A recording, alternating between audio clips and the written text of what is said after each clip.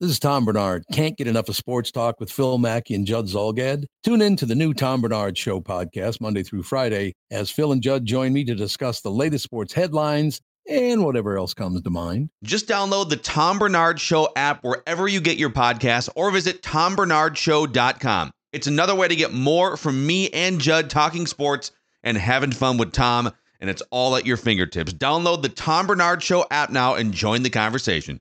TCL is a proud sponsor of the Score North Studios. TCL, America's fastest growing TV brand. 1, 2, 3. It's Mackey and Judd with Rami. Who's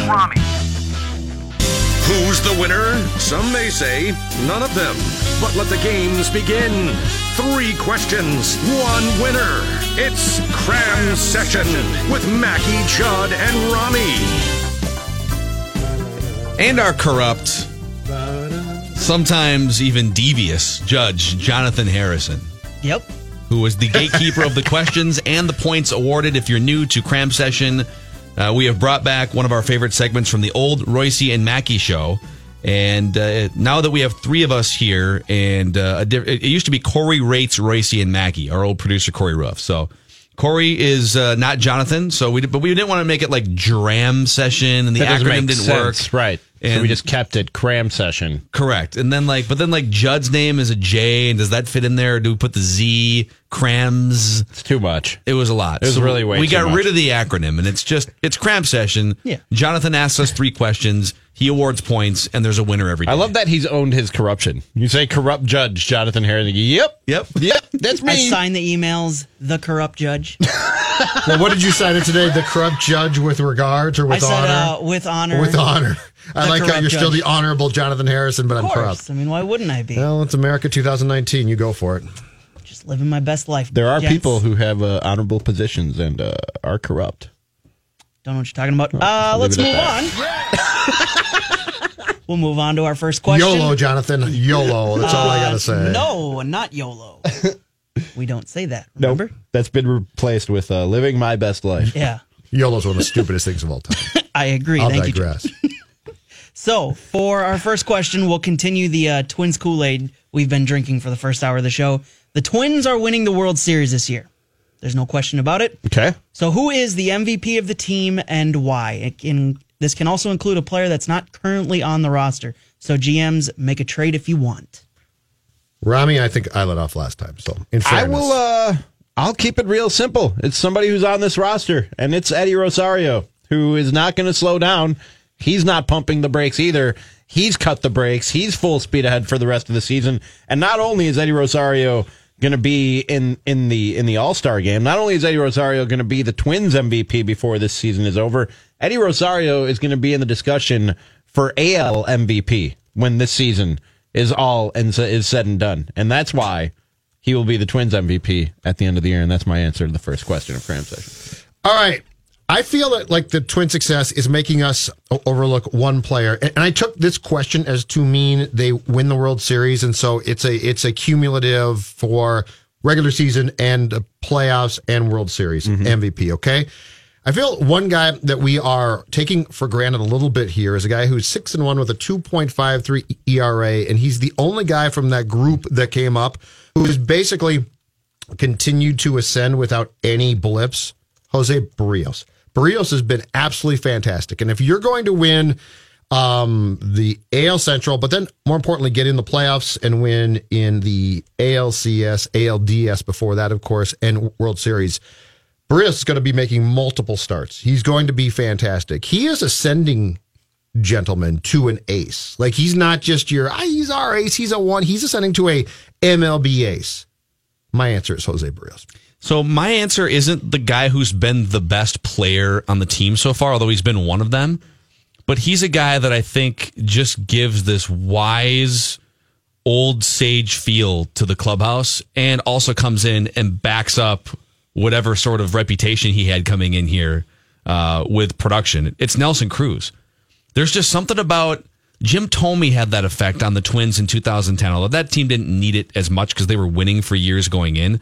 Torrey Hunter had that effect. It's not a coincidence when you bring in a guy who's like 38 years old and still has some gas in the tank and hits home runs and picks things up off pitchers and can offer guidance on the road, on planes, behind the scenes. And then they go out and they back it up with their bat, too. You know, the Twins have had some times, and Judd and I made fun of this 4 or 5 years ago, where they're bringing back veterans, and we're going to bring back Matt Guerrier and Jason Kubel on minor league deals. Jason Bartlett, chemistry Jason guy. Bartlett. And they can't perform at all on the field anymore, and so they don't have any credibility. But when you can hit bombs and also have wisdom to offer, I think that's just invaluable, and it trickles down. It's hard to quantify. But you're telling me that Nelson Cruz hasn't had some sort of an impact on, like, Jorge Polanco? Yep. On eventually on Miguel Sano. I mean, one of the hopes was that Nelson Cruz would mentor Miguel Sano. We haven't even seen that come to fruition yet because Sano's been rehabbing for the last 2 months. So I'm going to say Nelson Cruz. All right. I like all these answers because, again, it keeps with the positivity here. Eddie Rosario is a good shot because he's leading the league in he's leading the AL anyways in batting average right now. You're out. He's out though. Jose Barrios. I love this pick, and I was leaning towards it to begin with because I'm all in on the Barrios train. I've wrote that down that he's going to win the. I think he's not getting credit. Yeah, but he's not going to win this one because I am a fan of old guy leaders. Right. And Nelson Cruz is that old guy leader who just mashes at 38 years old. Nelson Cruz is our winner for this one. All right. Mackie, good See the look on Remy's face right now, Jonathan. Just irritated? Yeah, he's not happy at all. That's fine. I thought all three were just great answers. They were all great answers, guys. There's only one winner. There's one really good answer. Yeah. There can be only one. It's like the there's only Highlander. there's only one corrupt judge, of course. Right. There can only be one corrupt judge. It's room only enough for me. But that was not corrupt. No. All those answers were good. Question number 2. All right, so question number 2. The Toucher and Rich Show. It's a sports talk show in Boston. Had on a Carolina Hurricanes beat reporter to help preview the upcoming Boston-Carolina Eastern Conference Finals. 4 minutes into the interview, Toucher hung up on Raleigh News and Observer Hurricanes beat reporter Chip Alexander and said, quote, "I just can't listen to a guy with a southern accent talk about hockey." So, with that in mind, what is the most arrogant sports take you've ever heard in your life? I'd like to go last because I've got something to read about this. Okay. I did some deep research. It directly involves at least Mr. Mackey and myself. All right. I actually brought I just emailed Jonathan some audio evidence of my. I don't have anything to read or audio evidence. I'm going to lose this one. This is a competitive segment, okay? That's not necessarily true. You had some lame answer 2 weeks ago and won. That's true. That's true. So I'm going to set this up. There was a high profile free agent, Kevin Durant, a few years ago. Never heard of him. That wasn't happy about a certain ESPN talking head reporting information about his potential destinations in July of 2015. Jonathan, let's roll the tape. Old-timers. They don't want Kevin Durant just because his name. They want him because this brother's going to do big things, and they're going to see to it that he's going to do big things. Are you trying to tell me these large markets are not a consideration? I said nothing offensive about him. I will not say anything offensive about him. I still stand here today telling you he's a good dude, but he's wrong. And the guys that put him up to it in their own way. I'm not talking about literally his comments, but in their own way with their chirping behind my back all the time. They're wrong too. And the sensitivity that these guys are showing, they are making unnecessary enemies. I am not one of them. I won't be. I got too much love and respect for who these guys are and what they mean to my community. Okay. But I will say this lastly. You don't want to make an enemy out of me. And I'm looking right into the camera, and I'm going to say it again. You do not want to make an enemy out of me. I'm not having it. I've done nothing wrong. And I'm not going to tolerate it. Let me stop you there. I'm not going to tolerate it. I think we need to make that as part of the intro for the corrupt judge. Stephen A. That's with Skip back in the day. I forgot Skip was still on the show back then. Oh, that's great. I forgot about Skip Bayless altogether. Well, I was happier for it. So he's making about $5 million, so don't worry about him. So if the question is the most arrogant sports take you've ever heard, an ESPN talking head looking into the camera and saying, "You do not want to make an enemy out of me," has to be pretty high on that. But you know when I saw that, I finally got Stephen A. Smith. I was like, "Oh, he's a pro wrestler." Yeah. I was like, he's cutting a promo. That's what Stephen A. is doing. I was flipping around yesterday, and I caught a rerun of part of First Take yesterday, and Stephen A. like the beginning of that show, he's in such a zone. Where they're kind of, Molly and Max are kind of clowning around, and Stephen A is on the split screen camera. And they throw it at him like, Stephen A., how's it going? And he goes, let's roll. And he cracks his neck, does the neck crack to both sides, and the shoulder shrug, like he's ready to step into an octagon. Pro wrestler. He's a pro wrestler. Right. Yeah. So Stephen A. Smith ranting about Kevin Durant. The guy also never stops. He's like available 24/7. Well, until he falls asleep on camera. It's like it's 3 a.m. and something just happened. Let's go to Stephen A. And I don't even blame him when he falls asleep on camera, man. The dude is like he's always on the clock, always working, never stops. I respect that. Jonathan, while that was playing, I sent you an email. Still waiting for it, so let's go with Judd right now. I'm really? seriously still waiting for it. I'm not making that up as the corrupt Judd. Okay. I'll let you know when I have it. So my first thought about this question came to anything involving Philadelphia sports, right? They are the most arrogant, insufferable, bleep holes of all time. And Phil and I, of course, experienced that on the old show before the 2017 NFC title game between the Vikings and Philadelphia out in Philadelphia. All right. That's true. So, but I found confirmation right here. The arrogance of what is called the Crossing Broad blog. Yeah. All right. I'll read this. It's a little long, but it's worth it. This person writes, I take back everything I ever said about the state of Philadelphia sports talk radio after listening to 2 days worth of, quote, content from the Minnesota sports talk station 1500 ESPN, our old name, namely the Judd and Mackey Show, a paint-by-numbers sports talk show with extreme hosts Phil, Mackey, and Judd Zulgad. Extreme. I almost want to rip Mackey more and leave Zulgad alone, because that poor bastard has probably already gotten so much bleep in his life with a name like that. I don't want to pile on. At least you got that right. I don't need Judd reading this and showing up to my house with a hunting rifle, shovel, and box of lime. Judd Zulgad is an all-time, in caps, terrible name. Just say it out loud to yourself. It offends the senses. Judd Zulgad. Judd Zulgad.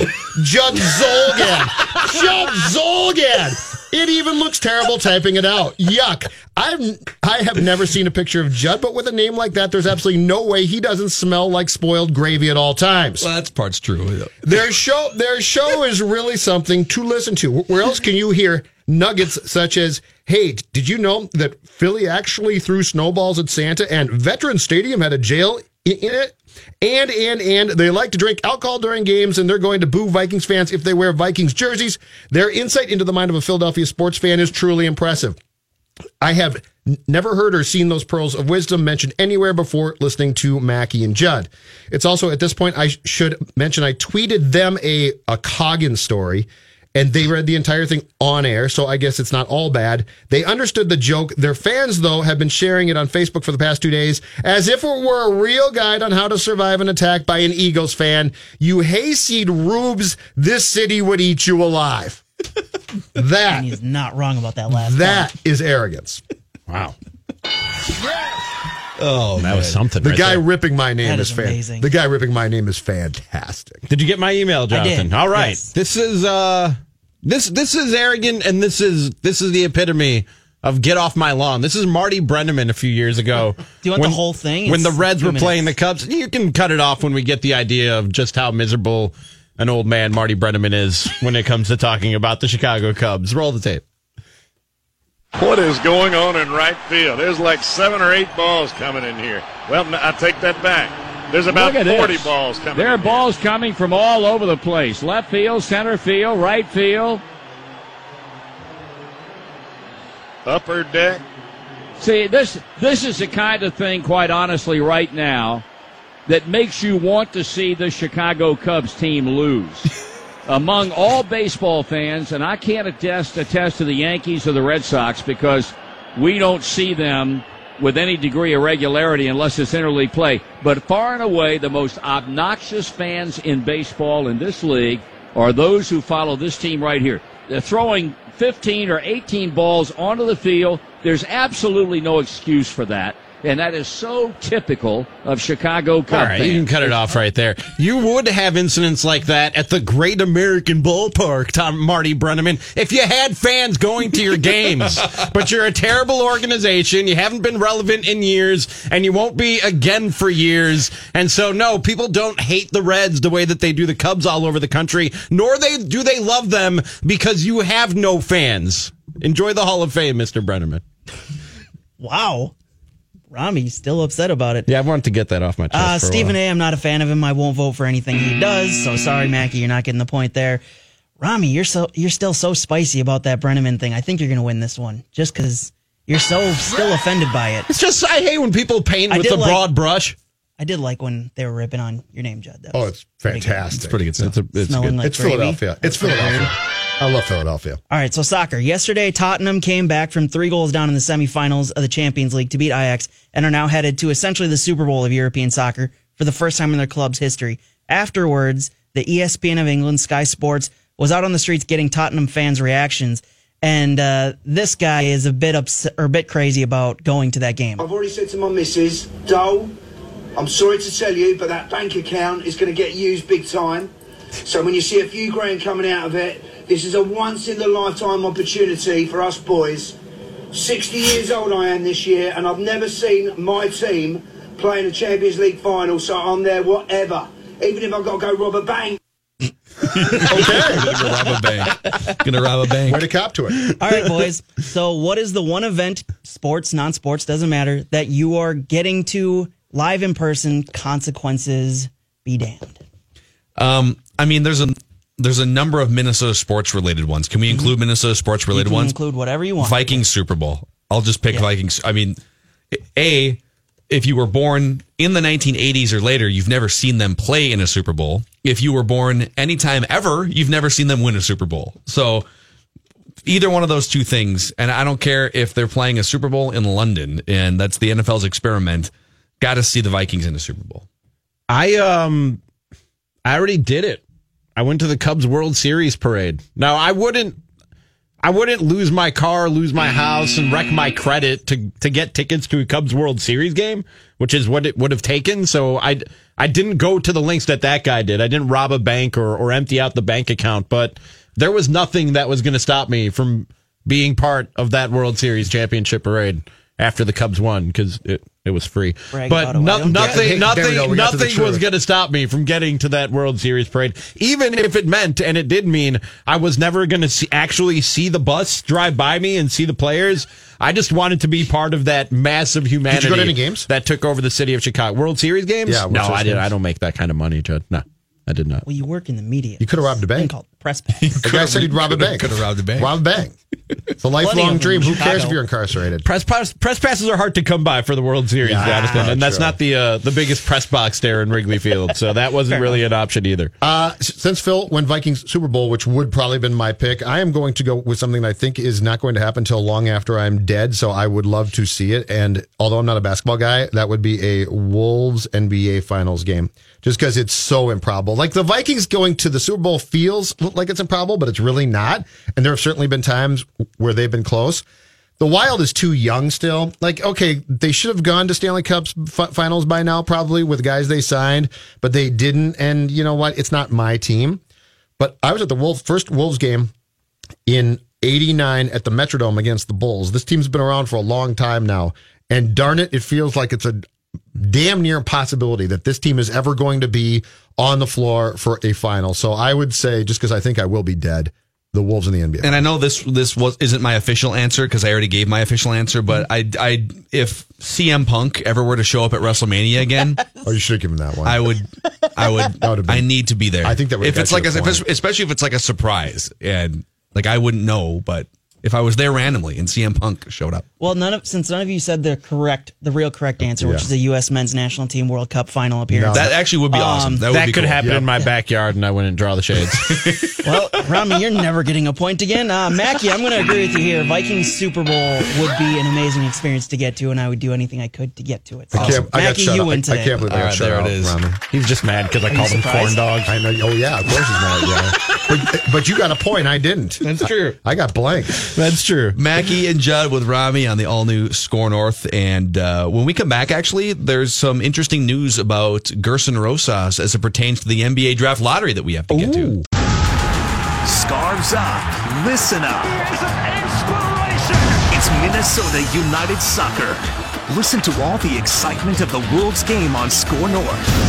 Saturday, May 11th, 7 p.m. at the Chicago Fire. Pre-game at 6:30. Hear all the action on Score North scorenorth.com, or the Score North mobile app. United is how we play. Minnesota United Soccer on Score North. All right, thank you, Jonathan. Mackie and Judd with Rami on the all-new Score North. If you haven't yet, please download the Score North mobile app. Whether it's an Apple device or an Android device, we've got you covered. Couple cool things. We will send you daily push notifications informing you and entertaining you when it comes to Minnesota sports. And also, we reward you the longer you listen to live Score North programming. So if you're going to listen anyways, or even if you're not, the longer you listen, the better chance you have to win prizes every single month in the Score North mobile app, available again for Apple and Android devices. Did you guys see the news that Gerson Rosas, not only did he throw a pizza party for everyone, now Tom Thibodeau did that too. He carried pizza throughout the office. That was the only thing he ever did for the office. Was he smiling when he did that? He had a forced smile. I can't imagine somebody carrying a pile of pizzas and not smiling, but I can picture Tom Thibodeau doing it for some reason. So he definitely checked that box with Gerson Rosas. I brought pizza, everyone. Who wants sausage? Wait, that's the wrong pizza. Switch.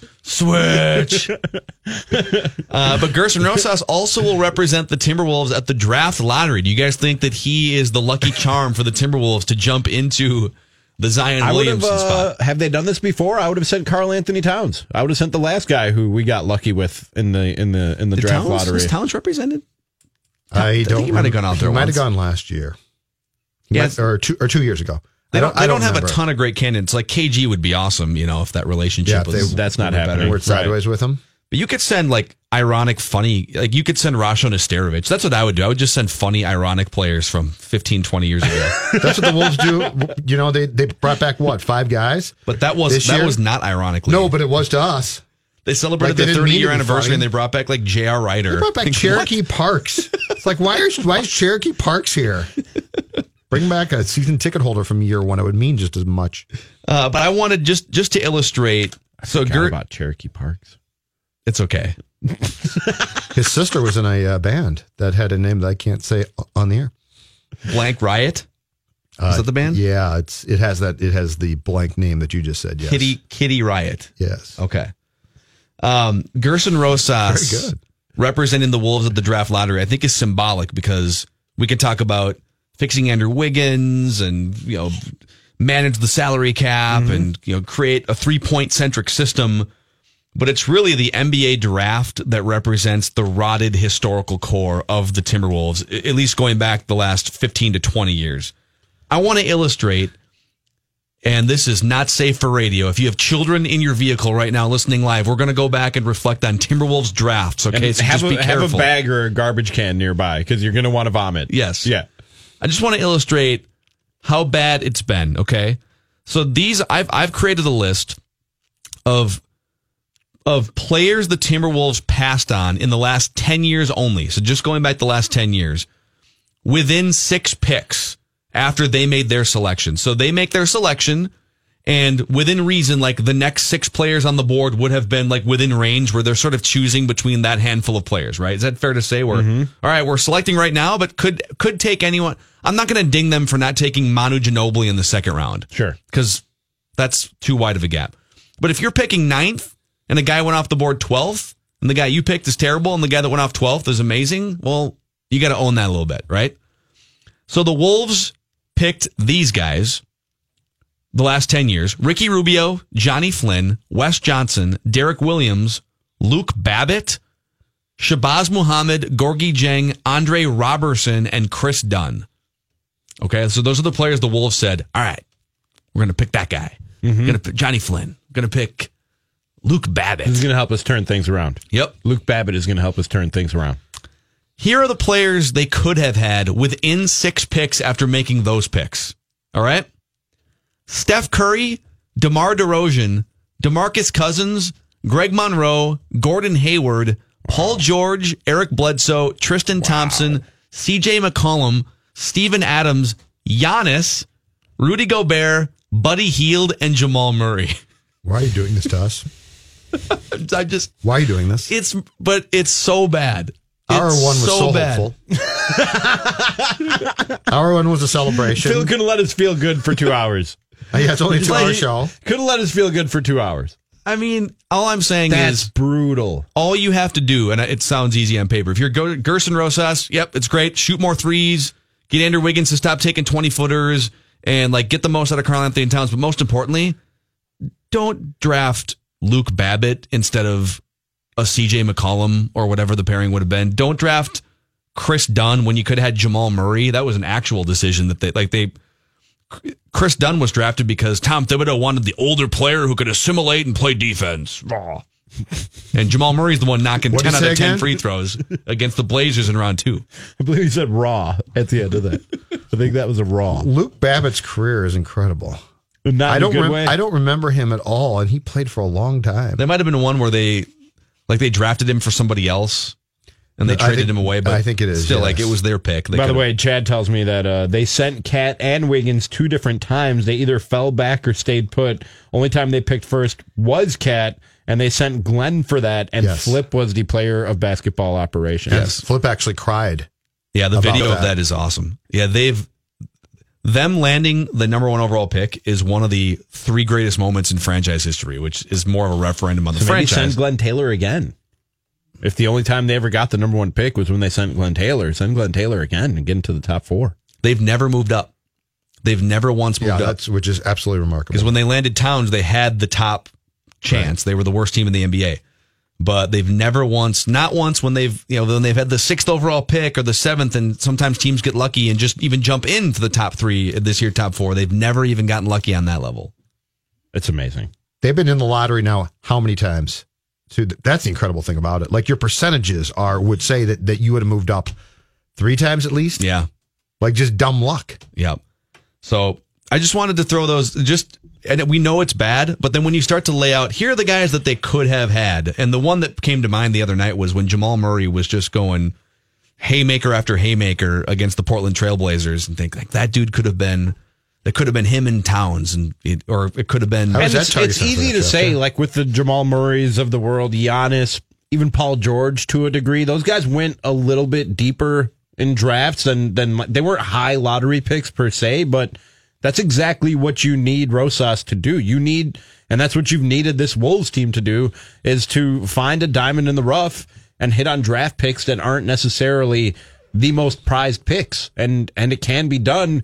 And I think Rosas, with his scouting background and especially his familiarity with European basketball, I think he gives you a good chance at finding that diamond in the rough and finding a more valuable player there than what the draft pick might be. The Chris Dunn pick was debated, right?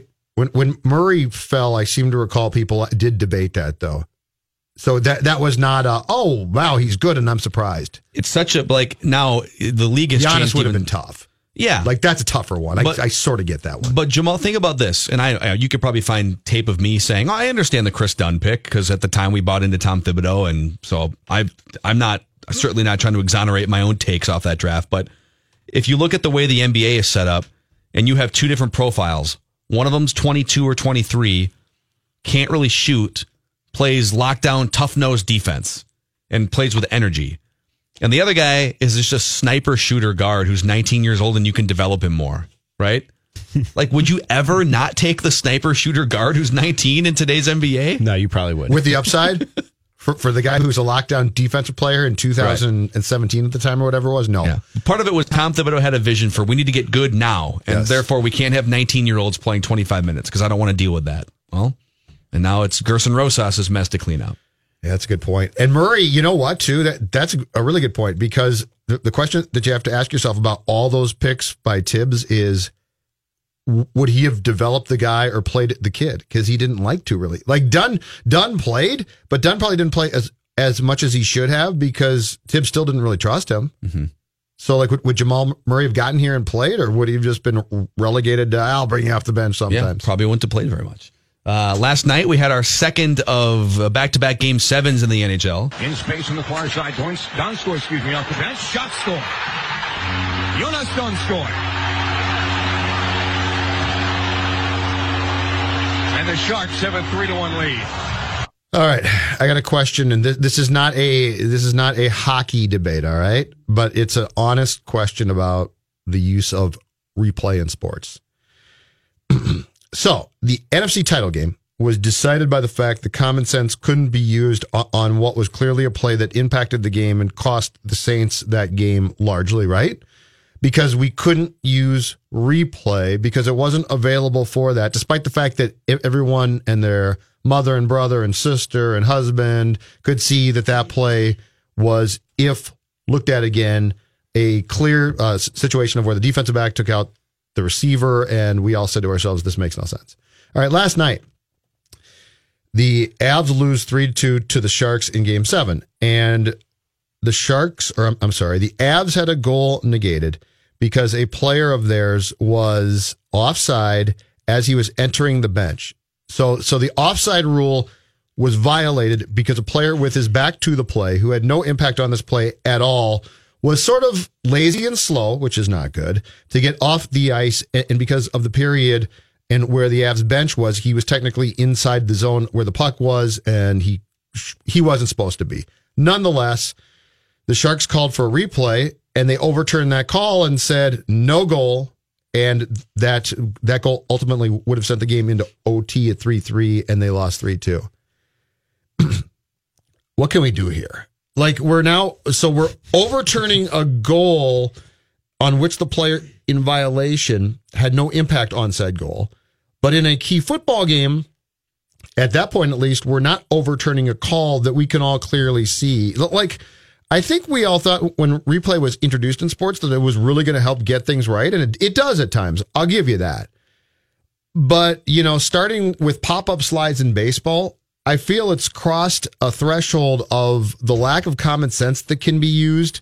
Makes me want to rethink this in a big way to have a better chance of people saying, okay, we can all see upon review that that the defensive back took out the receiver. That's a problem. Or last night saying, okay, we're going to overturn a goal on which the goal was scored, but the guy who was offending here, and not a penalty, offside, is going to the bench. Like, what can we do here? This is jumping a shark to me, where it's getting ridiculous. I know what Rami's going to say. Get your ass to the bench. You won't be. Did he break the rule? Did he violate the rule? Does the rule say anything about if you're coming on or off the bench? If you have your back to the play, then it's not a violation.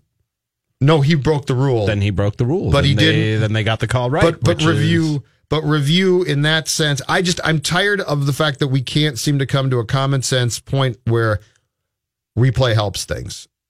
I think so. This is where I agree with you. We've gone too far. If you would have said, okay, here's the purpose of replay. It's to get the obvious blown calls to be overturned. Right. But we didn't really have a great discussion whenever replay started becoming more prominent again, in different sports, it's kind of staggered. Right. We didn't have a great discussion about two things. Number one, the high quality replays that we were going to get as technology evolved. And two, the collateral damage of plays that we never thought of. Like when replay came back, it was, is that ball inside or outside of the foul pole? Like, is it a home run? We didn't think, what about when we have 4K picture quality and someone pops off the base for a split second, and in the history of baseball, nobody would ever, not even after seeing the replay, second baseman would still be it's good. Honor system, right? We didn't talk about those types of plays. And so now when they come back around, in this case, he was in violation of the rule. The rule is the rule, and he was in violation of the rule.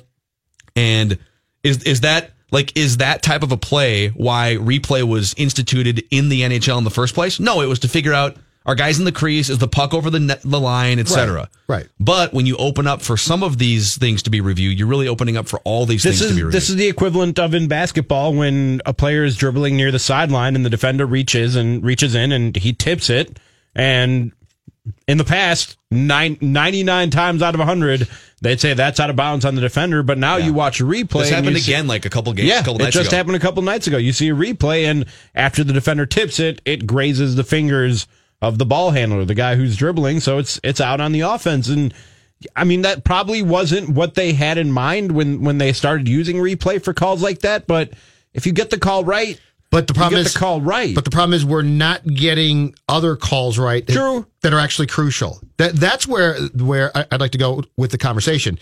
If we were getting everything right and some of it annoyed us, I'd be like, okay, that's fine. It's annoying, but it's still getting the call right. But it's the problem of not getting other calls right that's driving me crazy. We're like getting things right that are minutia, and then it's a major thing happens, and we're like, can't overturn that. Like, it is weird that a player can get hit with a 15-yard face mask penalty that really wasn't, and sorry, it's just not a reviewable call, right? Right. But we can go back and review something completely trivial, and it looks like, that is like in hockey. You can't, correct me if I'm wrong, but you can't go in and review like hooking or something. A penalty, right? yes, which is why the Golden Knights lost, because they couldn't go back and look at a penalty that was clearly not. And then we all saw it and like, that should not be a major, but it was. So basically, we're not getting things right that we should get right. And I just think that there should be a conversation now and perhaps common sense used. I don't know. It's driving me crazy. Mackie and Judd with Rami. And because Pat is actually competing with us across the hallway on My Talk 107.1, the women's talk station, he was dressed up like some sort of Game of Thrones character earlier today in the hallway. That was scary, by the way. That was... Check out my Twitter account, at Phil Mackey. I tweeted the picture. I'm sorry I did. Creepy. You and Manny caught up with Pat earlier. We wrap with Royce when we come back. Mackey and Judd with Ron. All right, it's time to wrap with Royce. It's Zolgad, it's Patrick, and Manny Hill. And now you're asking, well, did Manny just get on the show or what? Patrick, the truth is that right now, as we're killing the AM airwaves, you're on the far more popular FM side. I'm on My Talk 107.1. I was supposed to be on with Lori, but Lori's got a bad shoulder. Too many sliders, I guess. I don't know. Too many breaking balls. And Julia's going to be my partner today, but we're taping this before the start of the... this will be my third appearance on the Lori and Julia show on My Talk as a co-guest host. I heard that you guys would be getting deep into some Game of Thrones conversation. Yes, although I'm not sure she's as much into it as Lori, so that could be a problem. But we will pretty soon, maybe right as we're speaking, we'll be revealing why I think it's okay for Danny to be having sexual relationships with her nephew. Sexual relations with her nephew. We'll get into that. It's very controversial. I have a theory. It is controversial, although not as much in whenever the hell this is supposed to be than prehistoric times as it is today. But there's a good reason. I mean, I'm not just throwing this out. I've studied You've done research. I've studied the physiology in this situation, and I'm ready to go with that. I want to say, however, with Manny here, and I read this morning that Gerson went over to Lynx practice and bought pizzas for the staff. Mm-hmm. And this was proving how collaborative he was. And Cheryl Reeve basically took a shot at Tibbs by saying it hasn't been like this the last 3-4 years. And we're very excited about Gerson's collaboration skills being demonstrated already. Right. You know, what on Wednesday. He just got the job Monday or sometime. Yep. Monday. So I was thinking when I was talking to this fellow, I was thinking, there was nothing more collaborative in the history of AM radio than the Ride with Ricey. And Manny can vouch for, plus the girls down the hall, like Cheryl and the girls down the hall. Yeah. I brought them in donuts at least once a week. Yeah. I mean, once a month, not once a week. Yeah. Brought them in Still, donuts, brought them in gifts, was very nice, very outreaching to the gals down the hall as they were turning into a juggernaut. So the collaboration and the collaboration, culture of this, the culture was chemistry. Fantastic. Chemistry. I heard Shaq integrity. Well, I'm not sure about that part. Pat, I heard Shaq and Kenny and Charles last night they were talking about the Celtics, the demise of the Celtics, and there was no chemistry. No, I was thinking we had great chemistry on the Ride with Royce. Chemistry and collaboration. You know. Manny or Reavers would say something, and I'd say, yeah, who gives a damn? Yeah, that's right, sure, we'll do that. Why not? That was collaboration. That was collaboration. You know, and you got to keep this guy. Yep. You know, well, okay, that's fine. So you think Gerson's going to have the same thing where the male guy maybe tells him, hey, you know, that guard's pretty good. Yeah, that's right. Or, you know, when he hires Ryan, you know, you keep the help you got, right? So I think we get the idea, by the way, that he's not Tibbs. No, I think they're trying to get that point and point out that he's. I want him to stop outreaching, and if he's going to shoot 43s a game, I want him to get somebody who can shoot them. I'm much more worried about that. Might be a good idea. So whether he's getting along with Cheryl Reeve or not is not really something I'm dwelling on. But all I can say about the collaboration of which Manny and I were part. In the end, it didn't work. So we'll see if this one works. We'll see if this works, right? Are you saying the Ride and the Wolves might have something in common? Yeah, Is that what you're concerned the about? similarities are incredible. You know? Gerson should have saved his money on the pizza. Oh, I think we made the playoffs more often than they did, but I don't know. Anyway, the last few years. So then we got that. I got another point to make. Yeah. Mm-hmm. I heard the conversation you guys had. By the way, there's no better way to kill an hour of Viking Daily or Daily Viking, Purple Daily, yeah, than having the ESPN come out with was that not a gift? 100,000 simulations to decide who was good. Yes, but I heard Collar picking that Frank Reich picking the Colts to win the Super Bowl or go to the Super Bowl. I think he thought they could go to the Super Bowl. Yeah. And with Frank Reich's coaching, and I was thinking a year ago, right now, the legend being passed around in the Twin Cities, and I'm not blaming this on Collar, but in mainstream, highly rated sports talk shows, was that Frank Reich had been, there was Doug Peterson, and there was Frank Reich, and there was John DeFilippo, but Flip.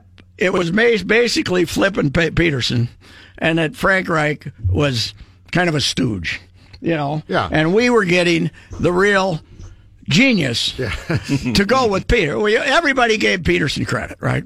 Yep. For being a very innovative guy. But you can go back, and the conversation in Minnesota last May was we got the Colts got the guy, the B squad guy of the brain, even though he had the title, DeFilippo had a lot more to do with the success and a lot more to do with the planning and the development of the quarterbacks than this guy. So you know what? You know what we know in May? Nothing. Oh, very true. Very true. How about the fact that the 27 Yankees, 35 games, Pat, I looked this up last night, were 23-12. Same as these Twins. There, another coincidence. Who are hitting the crap out of the baseball. If you, I've said this almost since we left spring training, that if you send somebody who's subpar out there, they're going to pound them. Mm-hmm. And they're not going to hit Verlander, they're not going to hit Gary Cole, and nobody else is, right? Yeah, right. But you go to that next level and below. And there's a lot below the next level. They're going to pound you. And you got to give them credit. I mean, James Rowson last year was the hitting coach, and with a lot of these same hitters, and whatever philosophies they have adopted that they didn't adopt last year are certainly working. And lift is obviously lift the ball, and you see Max Kepler. How much different he is with his swing. We used to brag about that nice level, flat Max Kepler swing, and he's down there digging it out more than anybody. Polanco? Did you ever think Polanco would be out there? No. Did you ever think I he'd can be now out there see why trying you didn't to... like when you said you look bigger in spring training. Yeah. I didn't realize he was going to become a power hitter. But it's approach, too. Oh, I know. I mean, he's trying to hit the ball out of the park. Well, He's trying to hit home runs. How about Scope? Scope. That's been a nice... he was a good player 2 years ago, but you look... Anytime you see a stat in Baltimore about power, you're suspicious, right? Because you can hit the ball 80% as hard as you got to hit it at target field for it to be a home run. But and as an old traditional baseball thinker, I would see Scope and I say, boy, I wonder how his range is at second base. And then the more you think about it, the more you say, well, who cares? If there's a left-handed hitter up, there's three guys. I didn't think about that until you said that on Unchained a couple weeks ago. You're right. Shortstops and second basemen now are like it's basketball. Yeah, because I looked at this spring and I said, okay, they got two big problems. I thought it was starting pitching. Yeah. relief pitching.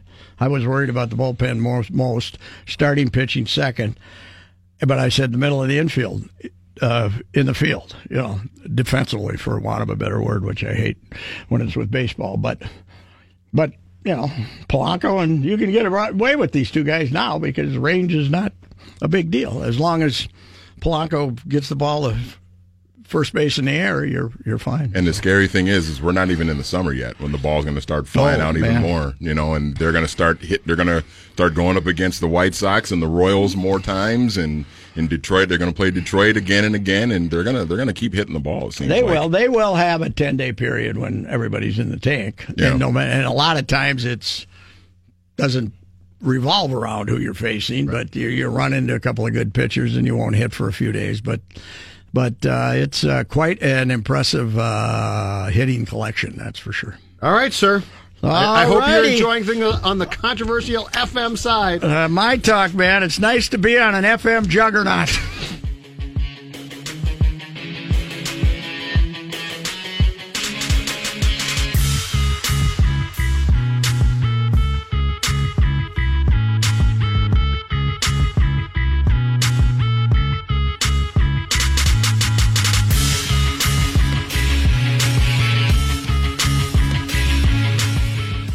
Zulgad, I'll talk to you later. Bye.